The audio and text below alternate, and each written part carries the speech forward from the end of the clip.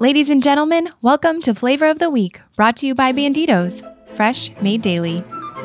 In Flavor of the Week, Kyle sits down with one of our local priests over 4 different episodes to sample variations of a favorite food or drink while they discuss the ins and outs of life as a priest. This is Kyle Hyman. I'm here with Father Nathan Maskal at a Comets hockey game. The game has just begun. We're about 15 seconds into the game. This is part 3 of our Flavor of the Week, and instead of eating foods or drinking drinks, we're watching hockey. The concession stand food will have to come later because we've got some hockey to watch. That's right. That's the flavor right now. So, Father Nathan, one thing that's a little bit unique about your priesthood that people might not realize is that you have the honor or the duty or both of being a master of ceremonies for the bishop. Correct. This kind of started when I was in seminary. I'm really just helping out with some of the liturgies.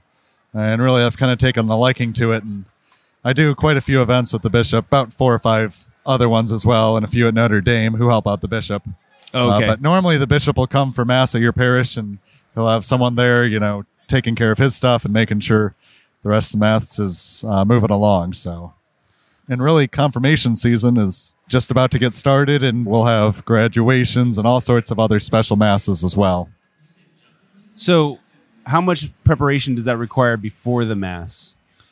So before the Mass, I will arrive at a place anywhere from 30 minutes to an hour and a half beforehand. Okay. And even longer before that for some of the bigger ones at the cathedral. But really, it's getting the bishop's stuff out. Normally, there's always a special blessing or a special group to welcome.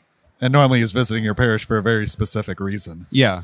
Recently, we had the bishop come and do a pastoral visit to Marian High School.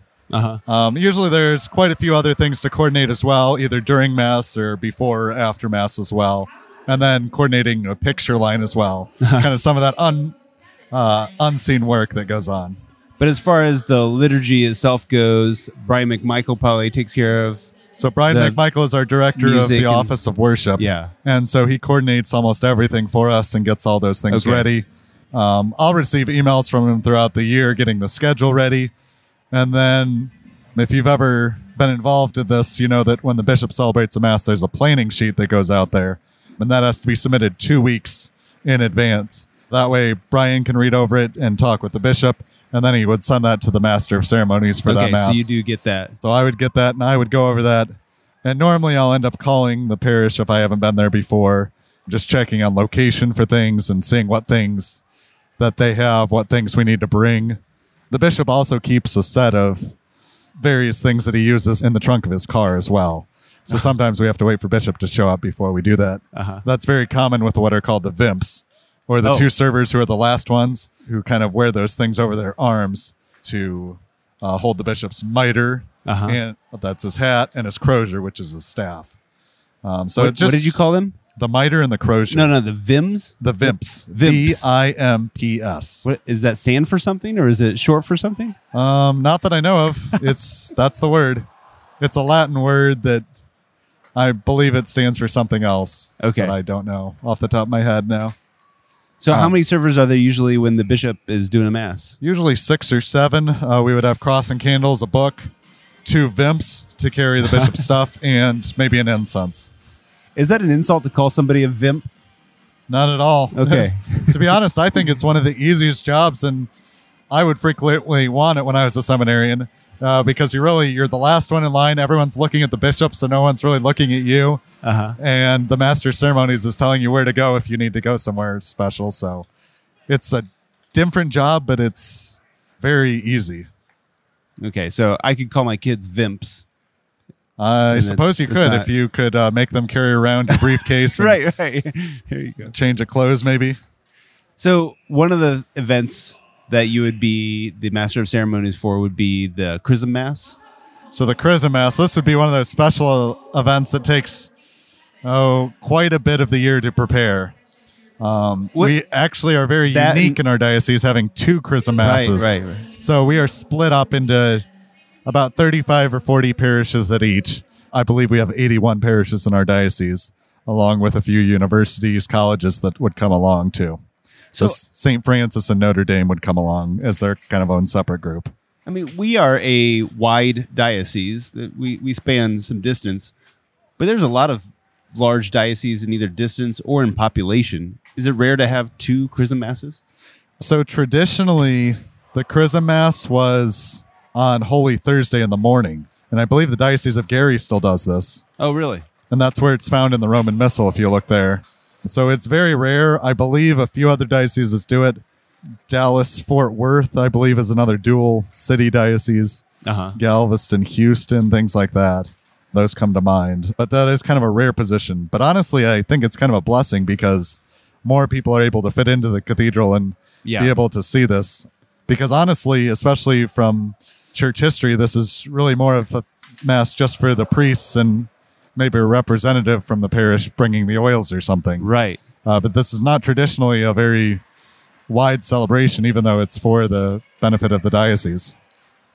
Yeah, and as much as Bishop always encourages people to come to it, obviously not everybody from the diocese could come to the Chrism Mass. They wouldn't fit in the cathedral, even though we have 2 of them. That's correct. And we normally get a pretty good crowd. You'll notice that from time to time, there's different groups that the bishop invites or that will carry up the oils. Especially likes to focus on those who are in formation, those who are preparing to enter the priesthood or a religious community. Mm-hmm.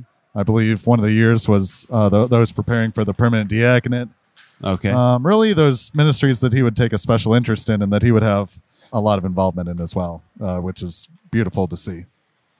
So how would you describe the Chrism Mass to somebody who's never been to one? So at the end of the day, a mass is a mass. It's really a mass with a few extra things in there. A homily generally geared towards the priest. And in fact, the bishop has kind of been turning towards the priests, if you've noticed the past few years. Because the priests are up around the altar. In Fort Wayne, they're around the altar. In South Bend, they're kind of in front of the bishop. Okay. So he kind of turns different ways there. Okay. But then after the homily is kind of the special part of the mass of actually consecrating the 3 oils. The oil of the catechumen, the oil of the sick, and the chrism oil.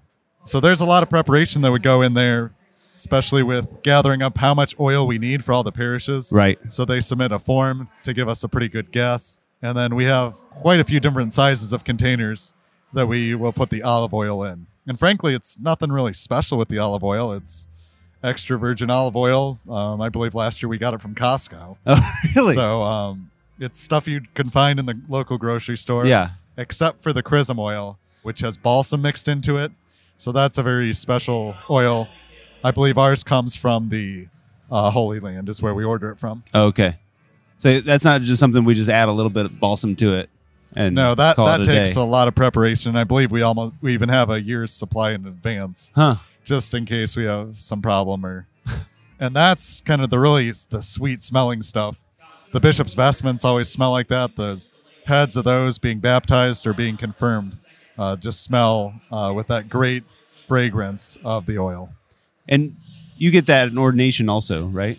At ordination, the priest's hands are consecrated with the chrism oil. So those would be the 3 sacraments that chrism oil is used.